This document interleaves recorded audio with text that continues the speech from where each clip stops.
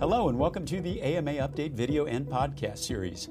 Today we have our weekly look at the headlines with the AMA's Vice President of Science, Medicine, and Public Health, Andrea Garcia in Chicago. I'm Todd Unger, AMA's Chief Experience Officer, also in Chicago. Welcome back, Andrea. Thanks, it's good to be here. Well, it's been quite a week, a lot of changes, all of which seem to be signaling that we are entering a new phase of the pandemic. But first, I want to talk about some good news with a different virus, a new vaccine that's been approved to treat RSV. Andrea, tell us more about that. Yeah, well, that's exciting news. And last Wednesday, we saw the FDA approve that first vaccine that will prevent lower respiratory tract disease caused by respiratory syncytial virus, or RSV. That represents a culmination of about 6 decades of work. And that approved vaccine was developed by GSK. It's specifically for older adults, but other vaccines aren't far behind.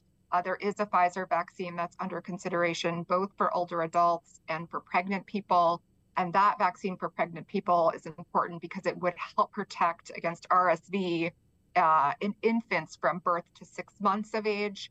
And then there's also a monoclonal antibody treatment that offers vaccine-like protection for babies. That was developed by Sanofi and AstraZeneca. That's also under consideration. This is all really good news because we know that RSV can have serious and even life-threatening implications for older adults, infants, and young children, as we saw over the course of this past winter. And interesting that you said it's the culmination of 6 decades of work, because a lot of the talk about that vaccine just feels like it was much more recent, but clearly work has been going on for a long time. Yeah, and I think we're finally at a point where we're going to see GSK rolling out their vaccine, hopefully in the fall, and that'll be before that winter RSV season. It's been approved by the FDA in adults 60 and older. It's still going to have to go through that consideration by the ACIP, which is the CDC's advisory committee, and they make recommendations on appropriate use of the vaccine. So that's probably going to take place at their June meeting. And then there are a couple of other advisory committee meetings coming up. So FDA's VRBPAC will meet on May 18th to consider that vaccine for pregnant persons. But all around, I think it's going to be good news to hopefully have these RSV products in place before winter. Amazing. Think about the triple-demic from the past season, now effective vaccines for really all 3 of those legs of that particular stand. We'll continue to follow as news develops on this front. Andrea, another big and somewhat surprising headline this week, Dr. Rochelle Walensky, director of the CDC, announced that she'll be stepping down at the end of June. What can you tell us about that? Well, I think that came as a surprise to many health experts, and there are still a lot of unanswered questions. But I think what we do know is that Dr. Walensky submitted her resignation to President Biden last Friday. She cited the end of the public health emergency declaration as a good time to make a transition. She didn't explain exactly why she was stepping down, but she did express mixed feelings about the decision. And said she's never been prouder of anything she's done in her professional career. She took the helm of the CDC in January of 2021. That was on the heels of President Biden's inauguration. And now, after more than 2 years, we're going to see her last day as CDC director on June 30th. And we know that an interim director has not yet been named. Andrea, I'm sure there's been a lot of speculation as to what led to the move. What are you hearing? Well, I think there are a number of theories sort of swirling in the media, but no one, I think, except Dr. Walensky can say for certain. We did hear Dr. Megan Ranney, who's the deputy dean for Brown University School of Public Health and a physician who's also been prominent in the media throughout the pandemic and who I know has been on AMA Update before. She commented on Dr. Walensky's departure, seeing, I know it hasn't been easy, not just because of COVID, but because of the politicization of science. And then Dr. Ranney also went on to explain that, she's received hate mail and personal attacks, but what she's experienced is really only the tip of the iceberg compared with how Dr. Walensky's been treated. I can only imagine. Andrea, you mentioned that an interim director has not yet been chosen. What is the expected time frame for something like that? Yeah, so the administration hasn't made any announcements about a transition plan. The Washington Post suggested that it could play out a number of ways. And one thing that could happen is a new director could be chosen by July 1st, or someone could be tapped to be acting director. I think the thing to keep in mind is CDC directors do not currently require Senate confirmation. That'll be changing in January of 2025.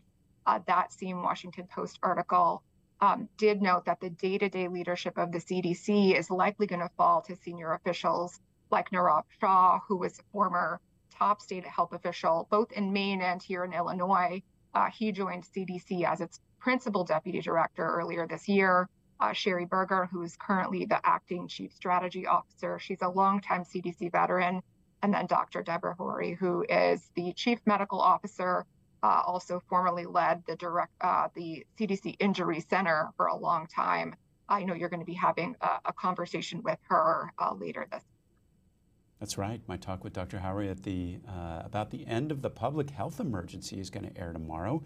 And we're going to continue to follow CDC leadership transition and share with you as we learn more. Medicine doesn't stand still, and neither do we. AMA members don't just keep up with medicine, they shape its future. Help move medicine, join the movement.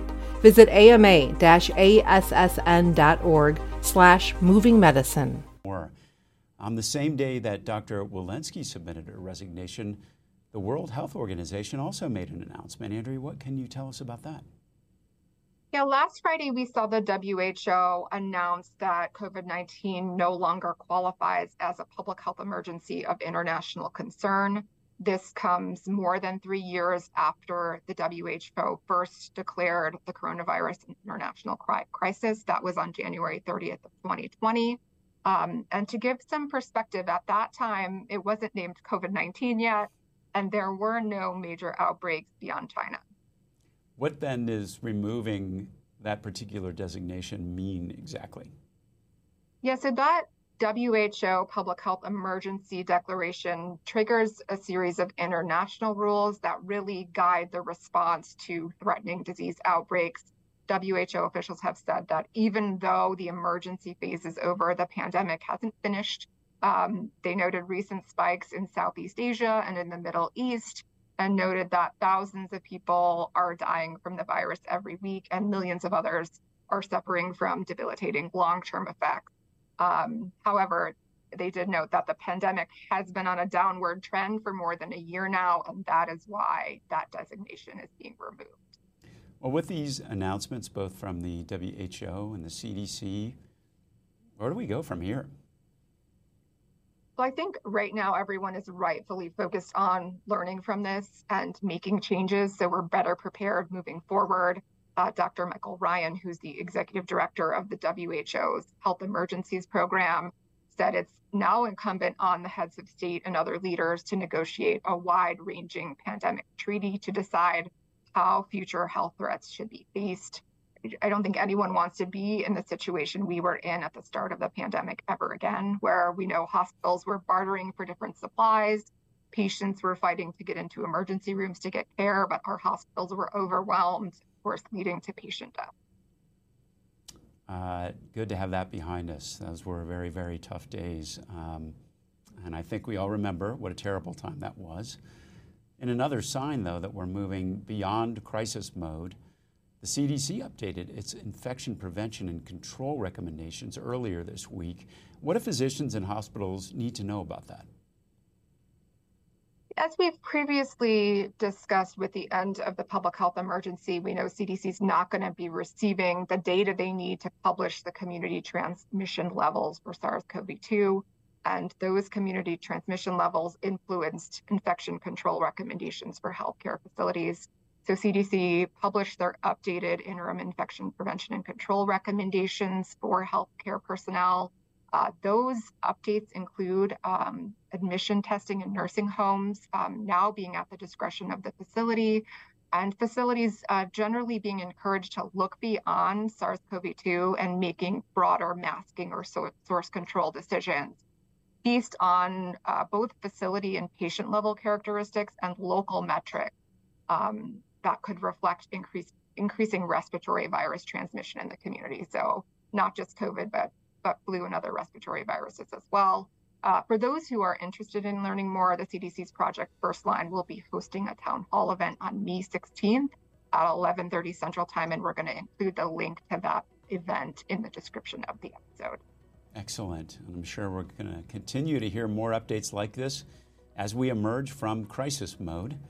Andrea, thanks so much for being here and giving us perspective on that. That's it for today's episode. We'll be back soon with another AMA update, and you can find all our videos and podcasts at ama-assn.org/podcasts. Thanks for joining us. Please take care.